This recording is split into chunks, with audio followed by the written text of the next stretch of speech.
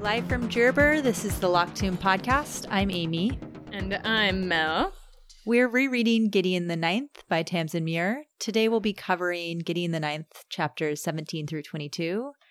In this bit, things get a little bit bleak in Canaan House. The necromancers fail to raise Magnus and Abigail from the dead. Gideon almost gets siphoned to death in order for Harrow to complete a challenge. And then to top it off, the fourth teens find that someone has been incinerated. And honestly, that's not even close to the whole summary, but it's bleak.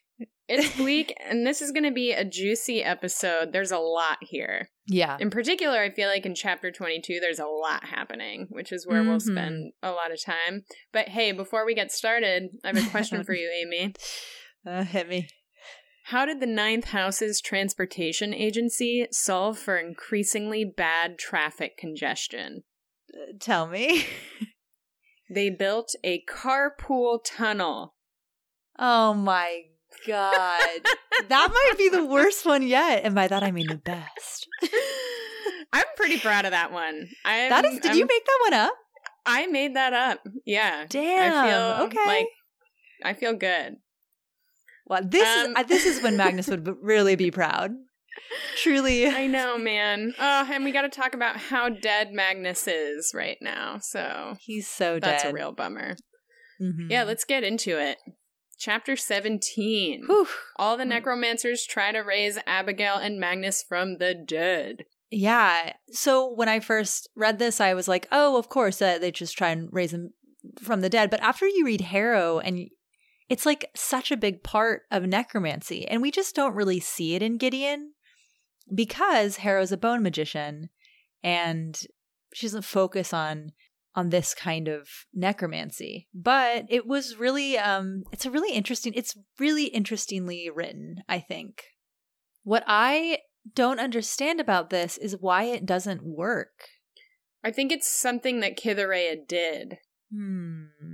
If they were able to do that, the jig would be up for Cytherea. So I feel like there's some sort of power that Cytherea has, or like knowledge that Cytherea has that makes it so that it's not possible. It's something that she did happen to them, right? And even when, we hear later on, not in chapter 17, but that there are all these like bone fragments found inside the bodies. Mm-hmm. Maybe that has something to do with it. I don't know. But I feel like it didn't work because of Cytherea. Yeah, because I guess the only spirit magician, is this right? The only spirit magician there after Abigail is Silas. Right, and the only reason I think Silas fails is because Protesilaus punches him in the face. Right. So I do wonder if Dulcinea / Cytherea has Protesilaus punch Silas in the face because she's afraid that he'll actually raise them from the dead, and they'll be like, yo, Dulcinea is killing people. Yeah. Or is it because later Harrow points out that all Silas would have to do, well, I wrote this incorrectly. But this is a good point. Because later Harrow points out that all Silas would have to do to know that Dulcinea was a lictor, or to know that Protesilaus was puppeted, would be to siphon her. And like when he's siphoning Colum in that moment, I think it gets to the point where kind of he starts siphoning everyone in the room. I don't know. Does she have him punch Silas in the face because she's afraid Silas will figure out that she's a lictor or Pro is puppeted? Or is it because she's afraid he'll actually bring them back, or all of the above?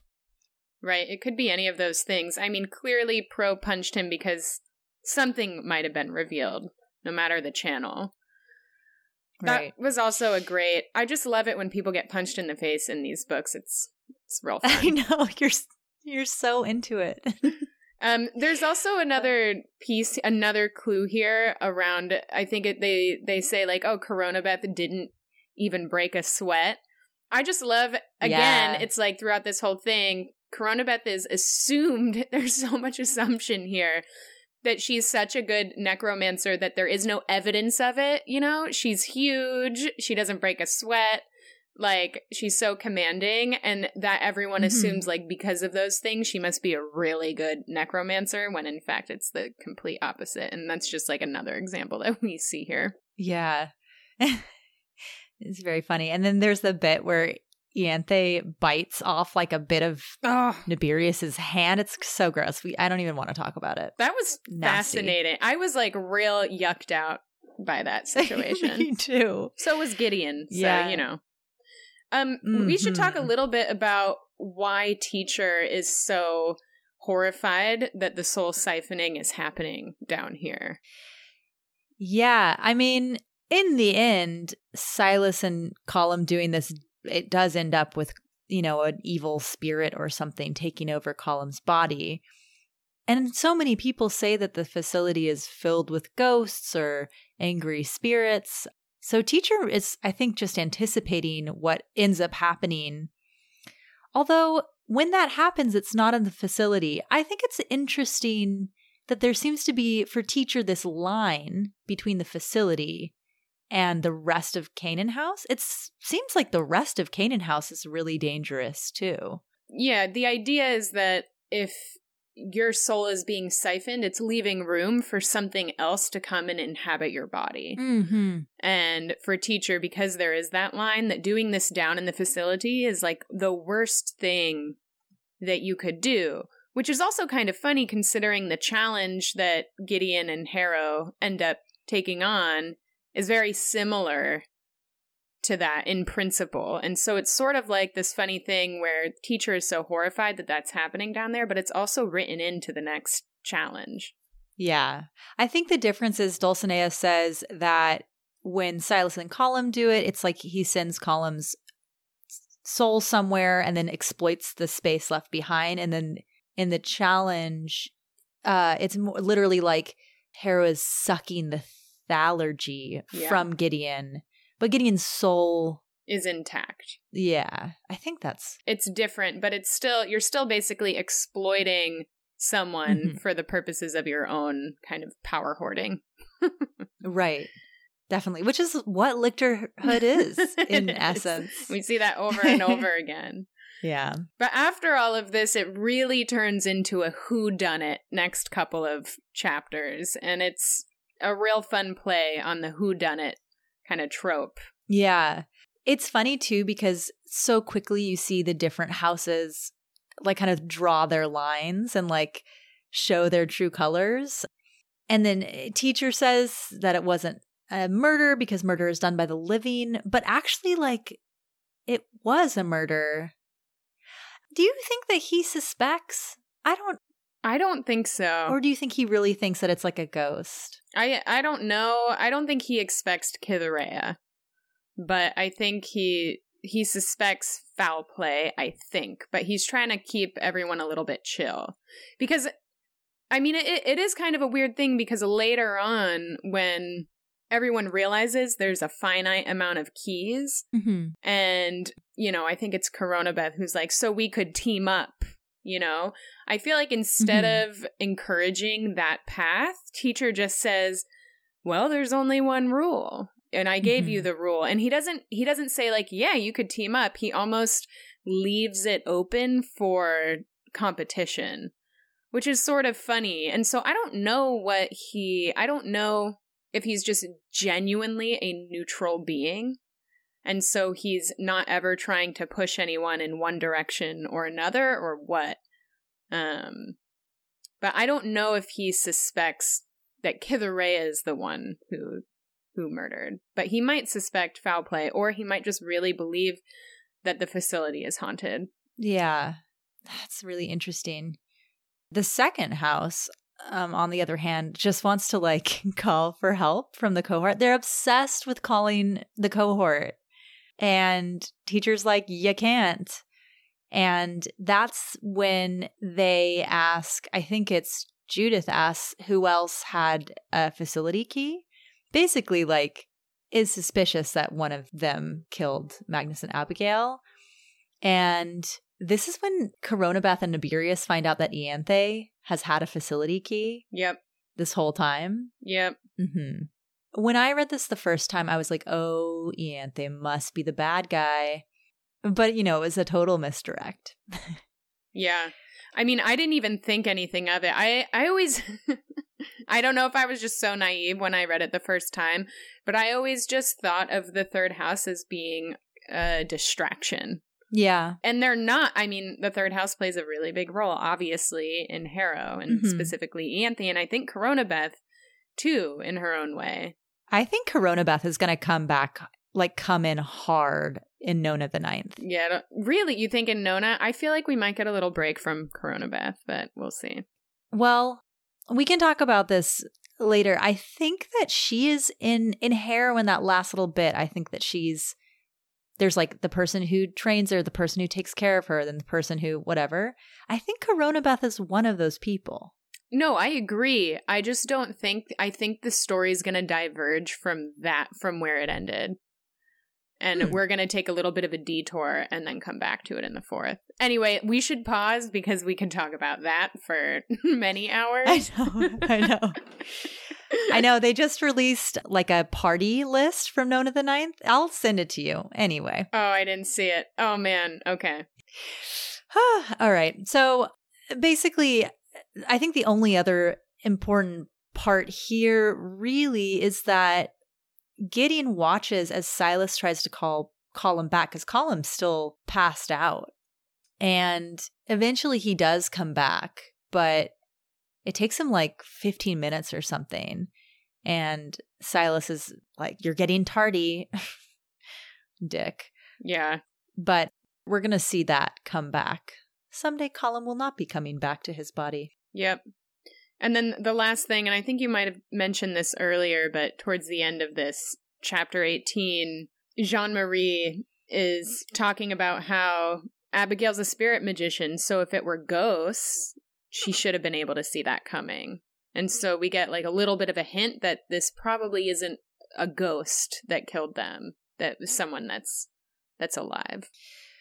Right. And what's really interesting to me now also is that Abigail is such a huge character in Harrow. And now whenever I read Gideon, I feel such grief for this bit. And I feel such empathy for Jean-Marie and Isaac because they're the only ones really who got to experience Magnus and Abigail, who are two really wonderful people. Totally. And also we learn in Harrow, we do see in Harrow how powerful Abigail is. Yeah. So Jean-Marie is not full of air here. Abigail should have been able to deal with any ghosts or spirits, but it wasn't a spirit. Yep. So we move on straight from this event. Harrow leads Gideon to go find the room that this key that they won opens. And there's a bit in this section where I think it's so funny. Harrow says, "Look," to Gideon, and Gideon stares at her, but what she's trying to say is look at the key, and is holding up the key. She's at the key, moron, not at me. But in between that, we get a little description of Harrow's face. Gideon is just really taking her in. And I mean, Gideon's into Harrow. I don't know. This is the debate of 10,000 years. It's is Gideon into Harrow, or is Gideon just seeing Harrow? Just really seeing Harrow in a totally different way than she's experienced Harrow in her life. I don't know if Gideon's into Harrow romantically. We don't see a lot of evidence of that yet. Oh, there's still Mel. There's so much revulsion. I mean, maybe it's really repressed, but there is reference after reference of Gideon being yucked out by anything that an exposed Harrow at all. In particular, in the chapters coming up when Harrow's totally naked, I believe the quote is "Yikes." I think that's when her face paint comes off. All her clothes and everything from the challenge. Yeah. I don't know. I think I'm going to start a little pile of Gideon is absolutely attracted to, if not completely in love with, Harrow. And we can add evidence to our piles. All right. This goes in my pile. I Okay. think that Gideon's kind of into Harrow. I'm not saying that they're going to get together or that they should get together, but I just think that, like, Gideon, she's a little in love with Harrow. Yeah. I mean, you definitely want that to be the case. I feel like at this point, I was really rooting for that. Mm-hmm. I feel like I was speed reading through this the first time I read it just for a fucking sex scene. And it never comes. It never comes. I know. Spoiler alert, there are no sex scenes so far in these books. I don't think she ever would. No, and that it's fine. Although there is one that is pretty, I mean, it basically is a sex scene. It's the Harrowianthe one, and when she does the arm thing. Right. But that's like a weird necromancer, like twisted. Who knows? Right. So they go into the door with this new key that Gideon had found. Right? This is the door that's behind the tapestry. Is that right? Yes. Okay. And they go in, and it turns out that it's very clear that a necromancer and their cavalier lived here. And the room looks like no one had prepared to leave it. It just like people were living in it, and then one day they never came back. And the interesting thing about this room is that everything is preserved perfectly. I mean, we're talking, this room is like more than 10,000 years old, and it is in perfect condition, and everything in it is in perfect condition, which is weird. Like, there's not even dust. No. Like, they don't even mention that it's dusty. And I don't think we ever learn how it's preserved. I mean, clearly there's some intense magic going on. But it's funny that it's preserved and the whole rest of Canaan House is totally falling apart. Yeah, I think this is definitely a John thing. Because you know how he can kind of, like, stop time? And, like, all of the food on the Mithraeum is necromantically stopped from, Anyway, I wonder if it's something to do, I bet it's something to do with John. I bet it's like a little John spelly. Yeah. It's just funny because none of them can come back to this house, and yet their rooms are, like, perfectly preserved. Yeah, I mean, they must have been preparing for people someday to come back, though, right? I don't know that when they all ascended into lictorhood that they knew that they would be damned, you know? Like, I don't know how transparent John was with, or if at the time they even knew that these monsters would be following them for all of eternity. Right. Like, that was a consequence. I just don't know when the lictors, or when the disciples were working to become lictors, and they set up these challenges, did they, like, set them up for each other with a key at the end? They were like, okay, we did this challenge, you have to go and get the key, and then you get to go into our room. Right. That is that's a huge hole in the plot. And maybe I'm wondering if we'll get some flashbacky type stuff in the coming books that explain that. I kind of thought that they knew what the master theorem was, and that all these mini theorems were practice for them to, like, perfect their necromancy and their connection with their lictor. And then once they were ready, they would do it all together and become lictors. Oh, that's an interesting theory. But I don't know about the keys. The keys are confusing. Yeah, they are. I guess there had to be some system to, like, win a thing. Right. I had a question about this. Speaking of keys, there's a picture on the wall in the room with the faces scribbled out. And I didn't look up where, but I am pretty sure that it's implied later in the book that Cytherea crossed out these pictures. That makes a lot of sense, but I did not pick up on that. I don't know how she got in, though. Like, how would she have gotten in without the... Here's my theory. I could be totally wrong. And we're kind of jumping ahead. There's a big question around her motivation for why she enlists Harrow and Gideon to, like, do that challenge, to get the key, and to perform that act that really should have killed Gideon. And it didn't, because Gideon is the daughter of God.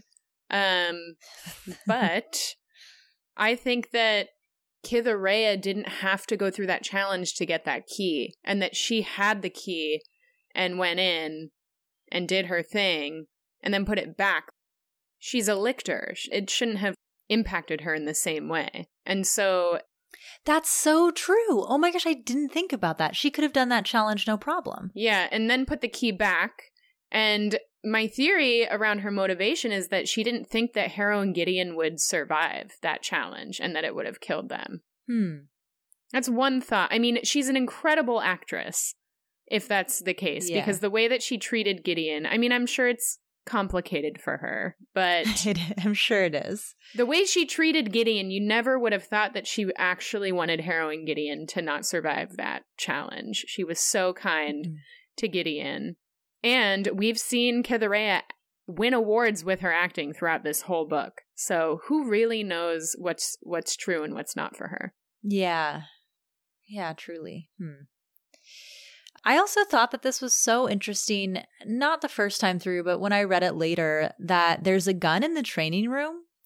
At some point, guns became super uncool in the Nine Houses, but apparently not always. Apparently at some point they were okay or whatever.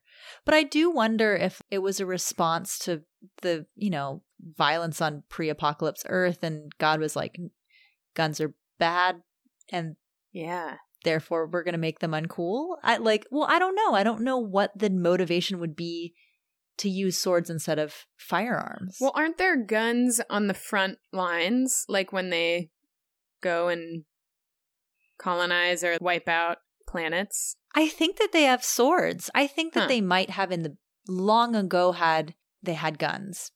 Because remember when Ordis in book 2 talks about how the only people who use guns are barbarians? So interesting. Yeah, it's weird. It's weird. I don't know. We can keep an eye on it. We also get a really interesting note. What is it written on? Anyway, there's a little note or something that says one flesh, one end, G and P. And that's our first one flesh, one end.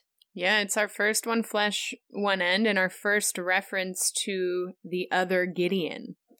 Yeah, and it's interesting because there's another note that Gideon finds here as well that has the name Gideon in it. And that's a really weird moment. She doesn't actually open it until they go back to their rooms. So Gideon finds a note in one of the drawers in this room, and only parts of it are left. It looks like it had been torn up. I think it was a note from Anastasia to Pyrrha. Although who knows? I think that makes sense. It's definitely to Pyrrha, right? Mm-hmm. The question of who it's from, we don't fully know, but we do know that Anastasia kind of fucked up her... Major spoiler alert, we know that Anastasia discovered that she didn't have to kill her cavalier to attain lictorhood, or at least she was getting close to that realization. Mm-hmm. And she did something and it messed up her lictorhood process and it kind of broke her.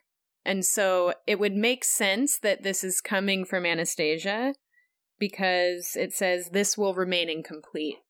And so I took that to mean her path of becoming a lictor is incomplete. Mm-hmm. Yeah, it also says he cannot fix my deficiencies. Yeah, I mean who really knows? But I think that's a pretty good guess.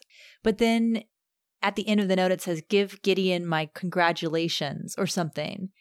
And Gideon's reading this what the fuck? This is a note from 10,000 years ago. Yeah. And, I guess there can be more than one person with the same name, which in this case it is. But, I think Gideon's kind of freaked out by that. But Mel, before that, there's that really, really intense moment between Gideon and Harrow. It's so good. Oh, it's so good. It's also... Ooh, yeah, why don't you say it, and then I have a couple things. Yeah, so basically Gideon is talking about Magnus and Abigail, and she's like, you treat me more like a stranger than Magnus did. And Harrow like gets all up in her face and like stares at her and is like, I must no longer accept being a stranger to you. And Gideon is like, whoa, no. We cannot be, I think they both know that they're standing on like the precipice of something, like a change in their relationship. Yeah. And that it's really freaking them out. Yeah, but it seems to be freaking Gideon out way more than Harrow. Yeah, for sure. And definitely because we're in Gideon's head in this book. She's freaking out. If we're thinking about power dynamics, like Harrow has a lot of power over Gideon. Right. And so this change in relationship there's a lot more at stake for Gideon in that change, just by the nature of their power dynamic. Right. I thought this was really beautiful and something that we don't talk about enough when we talk about trust and accountability, but there's this back and forth with them where Harrow says, I need you to trust me. And Gideon says, I need you to be trustworthy. Mm-hmm. And I feel like in a lot of relationship dynamics, we hear a lot about trust. And how can I get someone to trust me? Or why don't you just trust me? We need to have trust. And there's less talk about what it means to be trustworthy. That trust is earned and experienced. And right now, Gideon has no evidence that she's able to trust Harrow. Totally. Harrow can't just say, oh, I need you to trust me. And I just found this back and forth so beautiful and a great model for all of us when Harrow says, in what way can I earn your trust? There's no pushback. Oh, it's just, it's such a beautiful and an otherwise extremely unhealthy relationship dynamic. Mm-hmm. Y'all take note. This is a really beautiful modeling of like building a solid relationship with someone in your life, right? What can I do to earn your trust? Way to go, Harrow. And then to follow through. Gideon's like, let me fucking sleep, dude. And Harrow's like, all right. And then, I think it's like a half hour off of the amount of time that Gideon wanted to sleep. And Gideon's like, see, Harrow always lies. And it's like, I thought that was cute. I think it's only 5 minutes. Yeah. It was cute. So funny.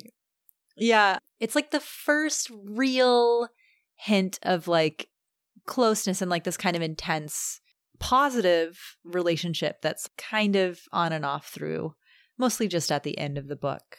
Yeah. Then we move on to chapter 20 and basically Harrow's let Gideon sleep for like slightly less than she promised, LOL. And they go back down into the facility to try a new challenge. And I think this is the first moment where we kind of have, in Harrow explaining it to Gideon, we have the structure of the challenge broken down. Basically, there are a number of challenges. You have to complete the challenge. You get a key. The key opens a door. Inside the door is the written theorem for that necromantic theorem so that you can memorize it and like be able to do that magic. So that's the first place where it's really laid out for us. In the facility, they run into Dulcinea, and then surprisingly, she asks to work together because she's done some work on a challenge that she feels like she can't complete. So she'll give them some information if they do the challenge, and then they get the key first and then pass it on to her. We talked a little bit about like what her motivation was for this. It's still confusing to me because it sounds like she also asked Palamedes and Camilla first. So I guess maybe if your theory is correct, she just figured whoever did this was going to die, and it was one way to wipe a couple of people out. Right. I don't know. I'm not really sure. But anyway, she asks. Harrow seems like she's going to refuse, and then in kind of a plot twist, Harrow unexpectedly agrees, and they follow Dulcinea and Protesilaus to this challenge. There's a bit in here that I found kind of interesting. It's when Harrow kind of like walks away having agreed to doing this challenge, and it says, this is a quote, Dulcinea followed her with a wistful, somewhat hungry expression that Dulcinea reserved for the shadowy nuns of the Ninth.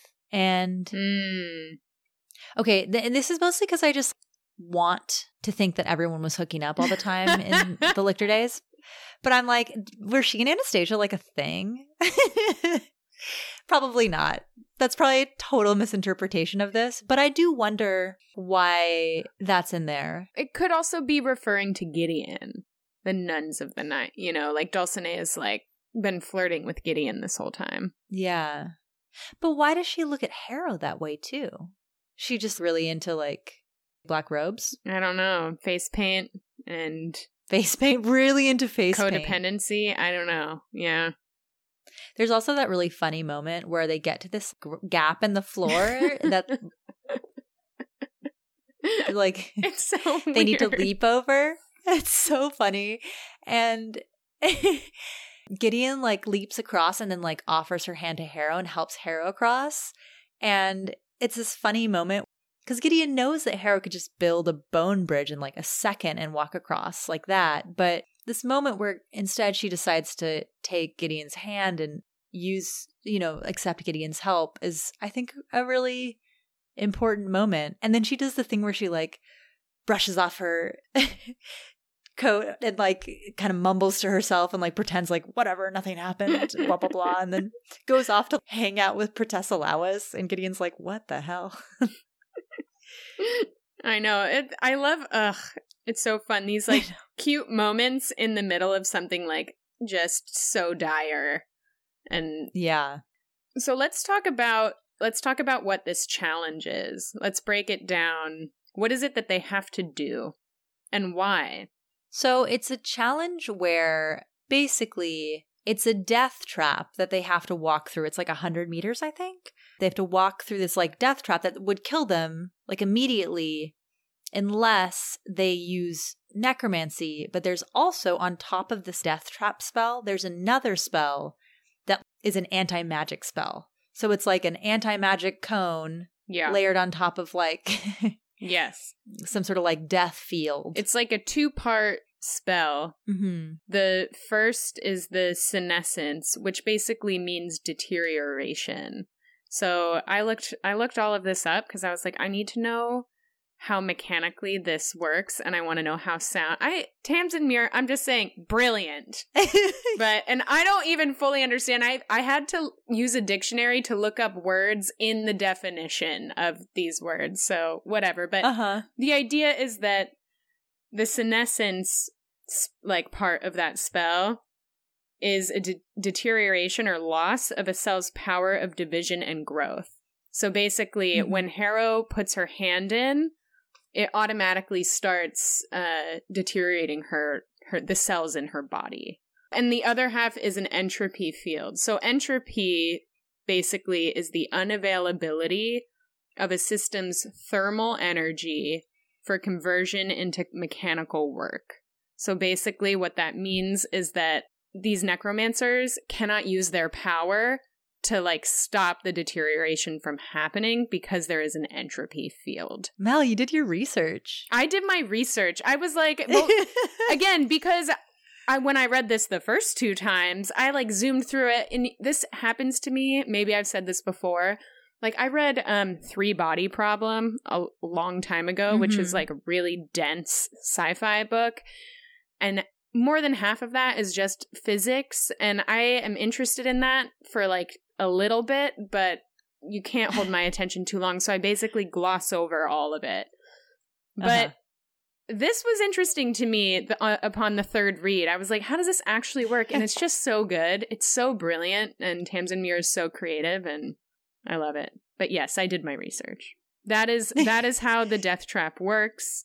And basically, Harrow doesn't have enough power on her own to move through this death trap. And so the only way that she can move through it to reach this key is to actually take Gideon's life energy and bring it into Harrow's self.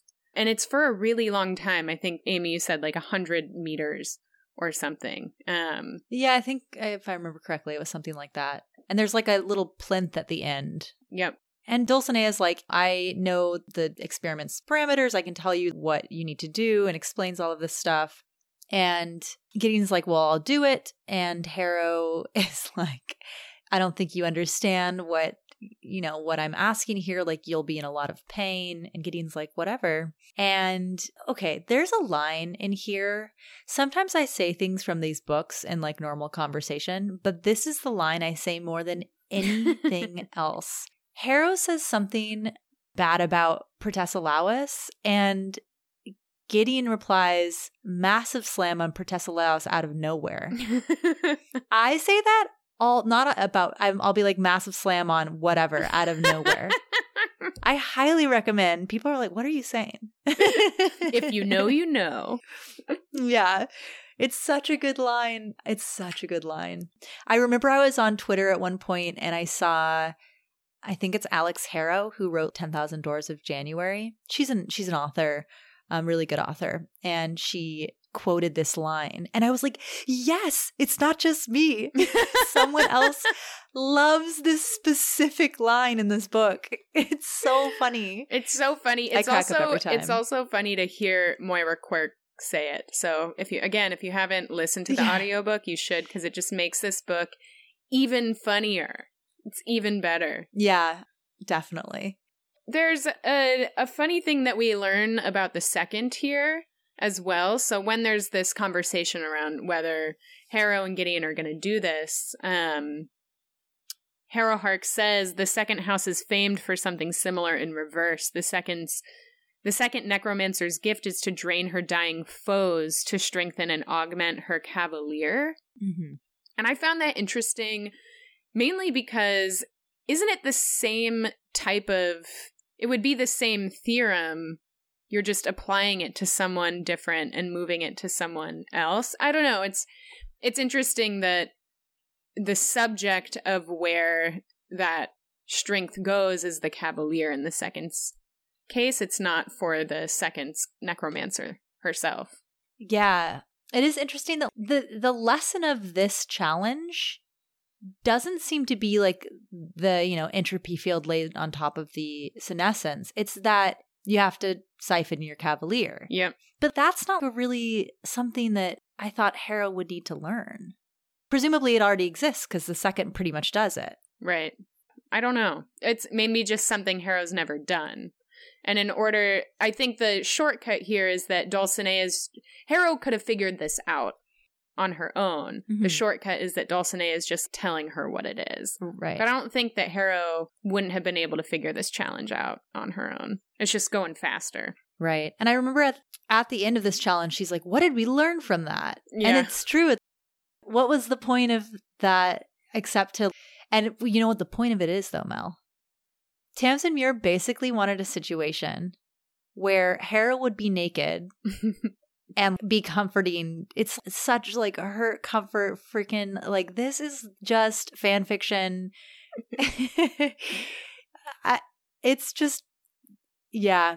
You've got like Dulcinea cradling a tortured Gideon in her arms with like Harrow getting all her clothes ripped off by this entropy field. And it's a lot.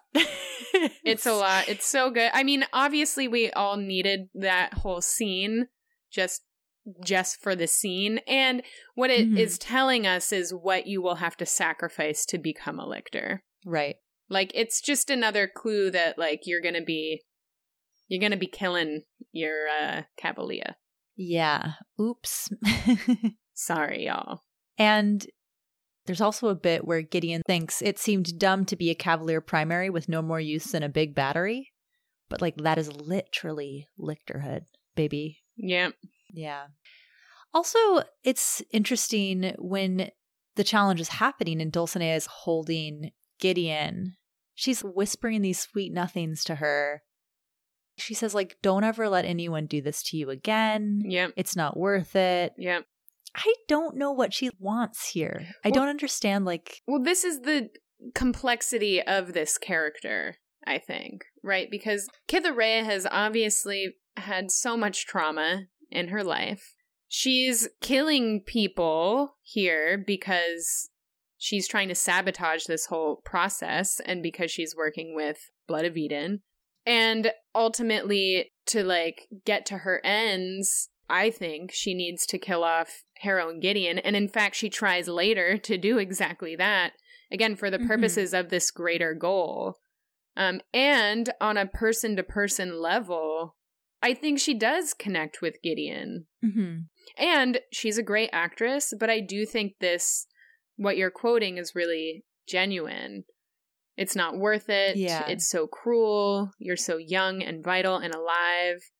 Remember this and don't let anyone do it to you ever again. I'm sorry. We take so much. I'm sorry. Oof, brutal. And the we take so much are the 9 houses, are the lictors and the necromancers. Yeah. Because necromancy takes in order to exist. Yeah. Ooh, it's a really intense scene. I've read it many times, many more times even than I've read the book. I feel like it's one of those, a few in this book that I will reread twice every time I read the book. But Gideon does survive. Harrow, I think, is a little bit flustered. Yeah. Because she realizes that Gideon almost died, could sense that Gideon almost died. Yep. And also basically has to carry Gideon back to their quarters and refuses to use magic, which is kind of cute. Before they leave, though, I'm getting ahead of myself. Before they leave, a couple things. Dulcinea archly whispers, "Nice hair," to Gideon. She knows exactly who Gideon is. It's wild. Anyway, that's just a little thing. And I think it was probably even more validated by the fact that Gideon survived that challenge. Yeah, she says afterwards, I think, "You were magnificent," or something. Yeah, because Gideon's a walking allergy battery thing. And then we got a meme alert.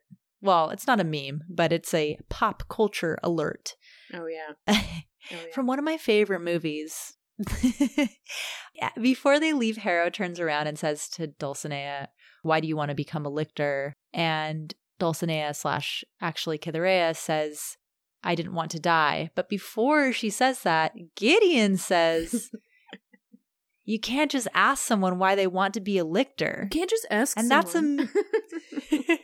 That's a Mean Girls reference. Oh, it's so good. That's a Mean Girls reference.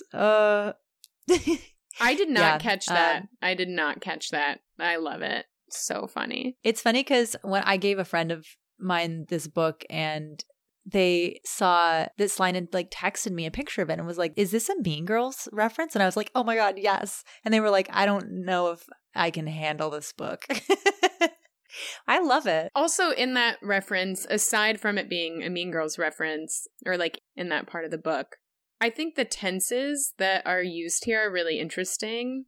I wonder if in this moment, Harrow suspects that Dulcinea is not who she says she is. I think there's debate on when Harrow suspects this. I think she's always obviously been suspicious of Dulcinea, but doesn't quite know what the deal is. But when she asks, "Why did you want to be a lictor?" Cytherea responds in past tense and says, "I didn't want to die." Which I guess technically, grammatically, could be totally correct for, when she made the decision in the past to come here, it was because she didn't want to die. But I just find the past tense interesting because she could have said, "I don't want to die," because she hasn't theoretically attained lictorhood yet. But she uses past tense here, and it's curious. I don't know if it was a slip up or what, or if I'm reading into it too much, but that's something I picked up on. Well, at the end, she says, "I never lied to you." She tells the surviving people that she never lied. It's she never lied, but she's really twisting the truth. But she really doesn't lie, I don't think, at all. I don't think she's, lying when she says that she hadn't lied at all. Yeah. It's interesting. So chapter 21, Gideon wakes up to many Harrow notes. She's gone to see the theory room with the key that they got, and she's asked Palamedes to look at Gideon. There's a great moment here where in one of the notes it says, "I have left some bread for you in a drawer." And Gideon says, "Yum." "I'm not eating your nasty drawer bread." Oh, so yes. Funny. So funny. Yeah. And Camilla shows up to check on Gideon and takes her to get some food.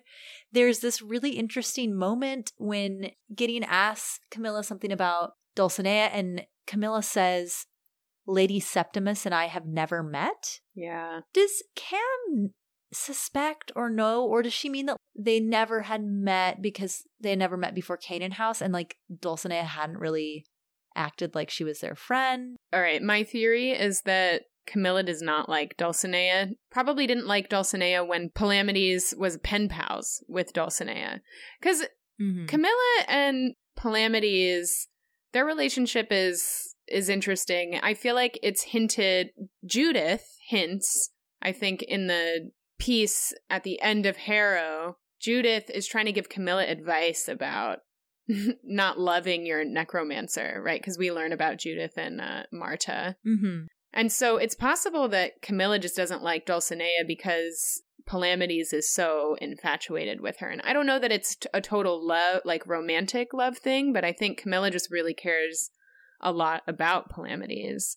And also, you know, it's hard to watch your, let's call them best friend, be pen pals with someone who's probably going to die really young. I don't know. Like, I'm sure it's just like a painful thing to bear witness to see your friend so lovesick over this person.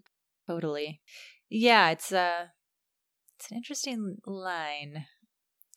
Camilla and Gideon go to the cafeteria. I feel like Camilla and Gideon are always in the cafeteria together. But this is just a side note. When they get there, Corona Beth is asking Teacher for her own facility key. Teacher says he can't give it to her. And Corona Beth asks Palamedes for his help. And this is the moment where we realize, and I don't think I realized this the first time round. So Corona Beth says, I want the same keys that my sister has. If you help me, I'll give you all this stuff. And Palamedes says, I cannot help you. It's impossible. There's only one key. Each key is unique. Each challenge has only one key. And that's the moment where most people, except maybe Harrow and Palamedes and maybe Anthe, realize that there is a finite number of keys. And then Corona Beth is like, well, that must mean that we have to work together. And she's like, Teacher, this means we have to work together, right? And he's like, there is only one rule, and the rule is that you can't open a locked door without permission. And the second house is also in the room with them, and one of them is like, what rules are there then against murder or thievery? Or then Teacher's just like, there are no rules. There are no rules. Yeah. And it's kind of this moment where everyone's like, oh, shit. It got real. Yeah. And so Corona Beth runs off to tell Ianthe, who I can only imagine already suspected this. And the second house tries to team up with Palamedes, and Palamedes is like, no, you guys are dumb. You're behind the ball. I'm not going to team up with you. He's not lowering himself to their caliber. You know, like like him and Harrow and Ianthe, but we don't fully know that, are just on their own plane. They are so much more intelligent and competent than anyone else here. Yeah.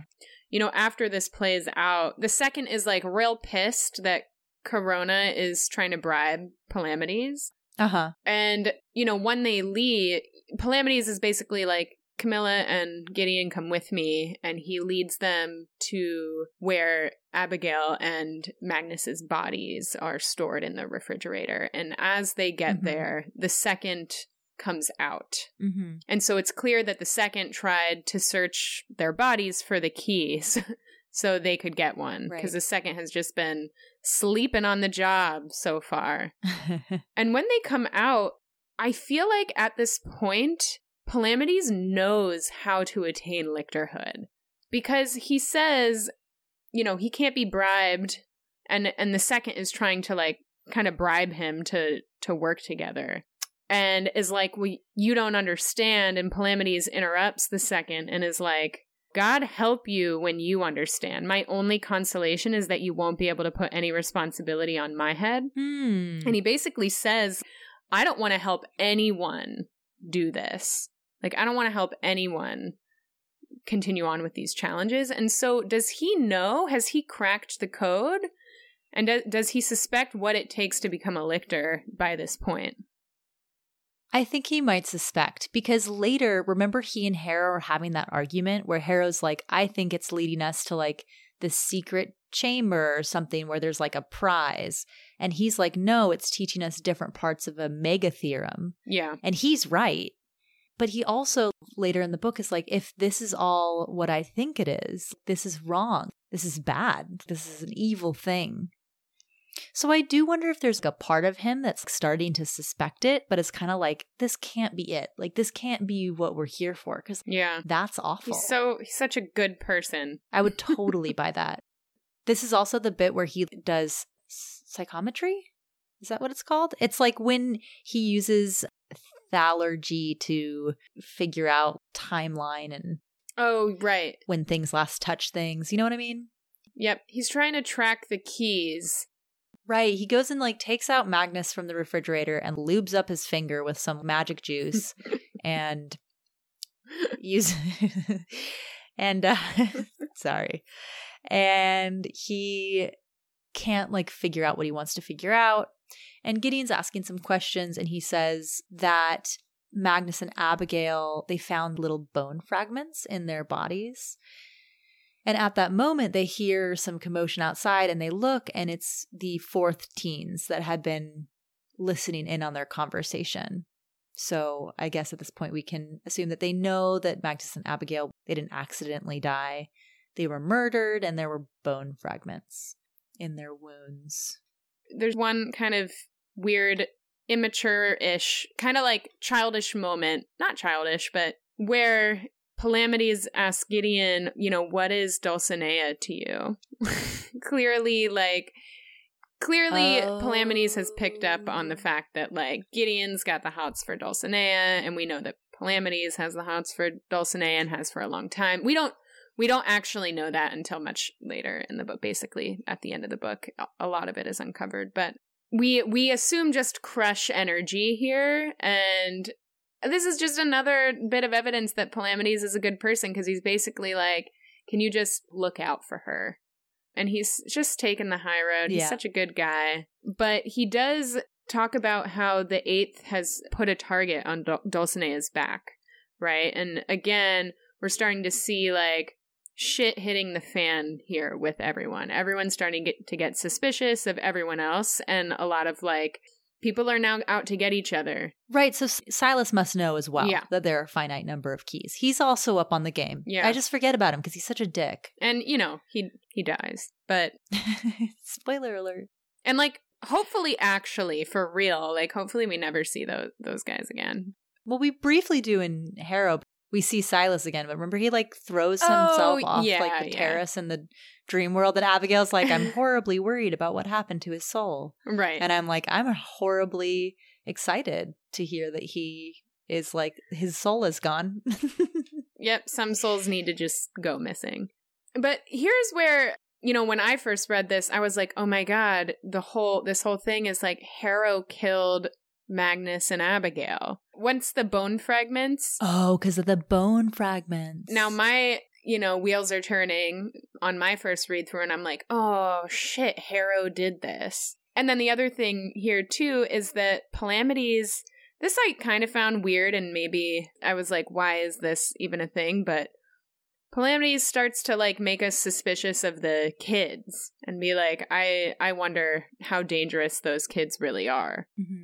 And I don't know how I mean, they do, they are dangerous enough that Kithurea feels that they need to be killed. But right, exactly. Like, they do end up being so dangerous to someone that it, like, means their death. Right. And specifically their death. Like, she could have easily killed Gideon at the same time, but yeah. Moving on to the last chapter that we're going to cover today, chapter 22. It starts out with, I feel like a lot of these chapters start out with basically Gideon does some self-care. It's great. Takes a nap. Yeah, this time she works out. She takes a bath, her first bath ever. Congrats to Gideon. And then she naps. Yeah, like, that's like 3 pages. She wakes up and Harrow's come back and she tries to wake her up, but oh my gosh, I love this line. She tries to wake Harrow up and it says, Harrow slithered more deeply underneath the covers like a bad black snake.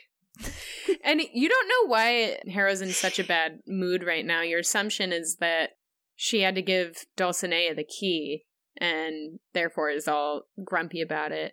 But in fact, she has already discovered what Gideon is about to discover. Oh my god. You're right. This is when, between that challenge and the incinerator, she would have taken that Protesilaus' head. Yep. Wow. Okay, I never thought about that. Interesting. So she's seen some things in the interim. She's seen some things, and she's chosen not to tell Gideon right away, which is a trend. Yeah.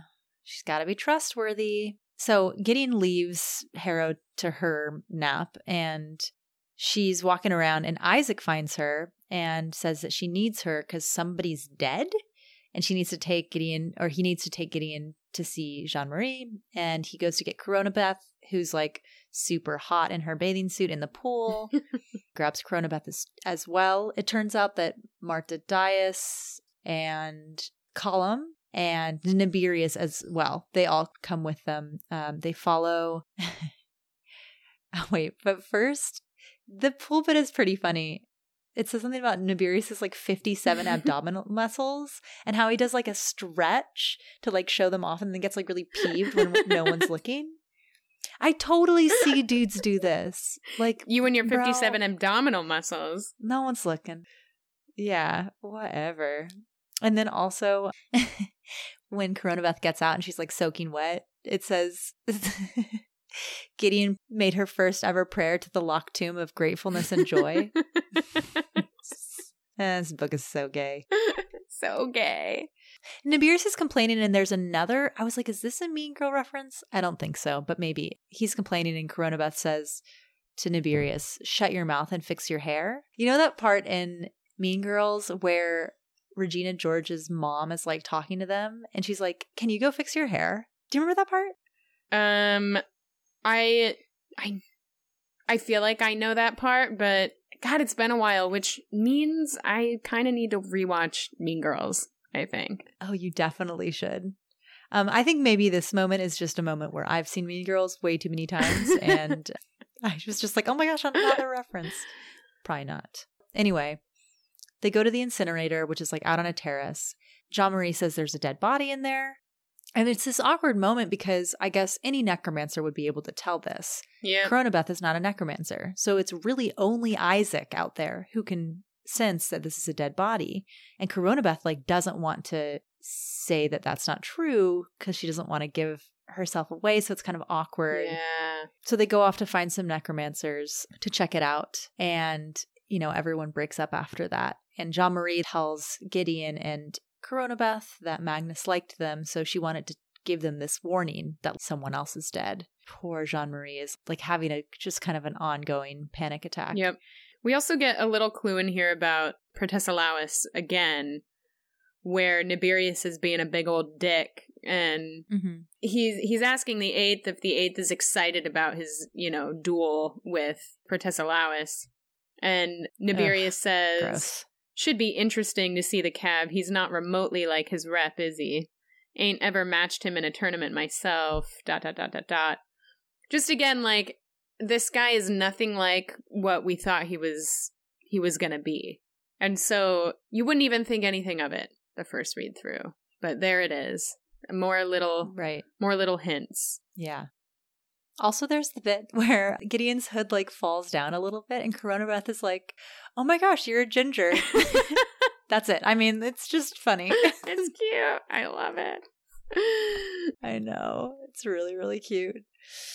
And then at the end of this chapter, there's just like a little bit where Camilla finds Gideon in the cafeteria again, like literally always in the cafeteria, and says the seventh is missing. I love reading Camilla. Like, Camilla is so well written. And so she's like, let's move. She and Gideon go out to try and find her, and they find Dulcinea collapsed on a terrace, like outside in the rain. And Dulcinea says he never came back, referring to Protesilaus, and passes out.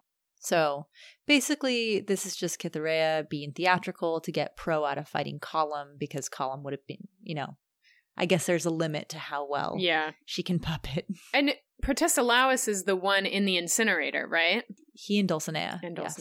Right, which we learn later. Right now, though, we don't know. Yeah. I find the incinerator interesting because an incinerator comes back into play in Harrow. Oh my gosh, yeah. There's some sort of incinerator trend here. I don't know what it means, but it is. I mean, also, I don't know why there's an incinerator and on Canaan House. I get why there's one on a ship, but alas. Yeah, I don't know.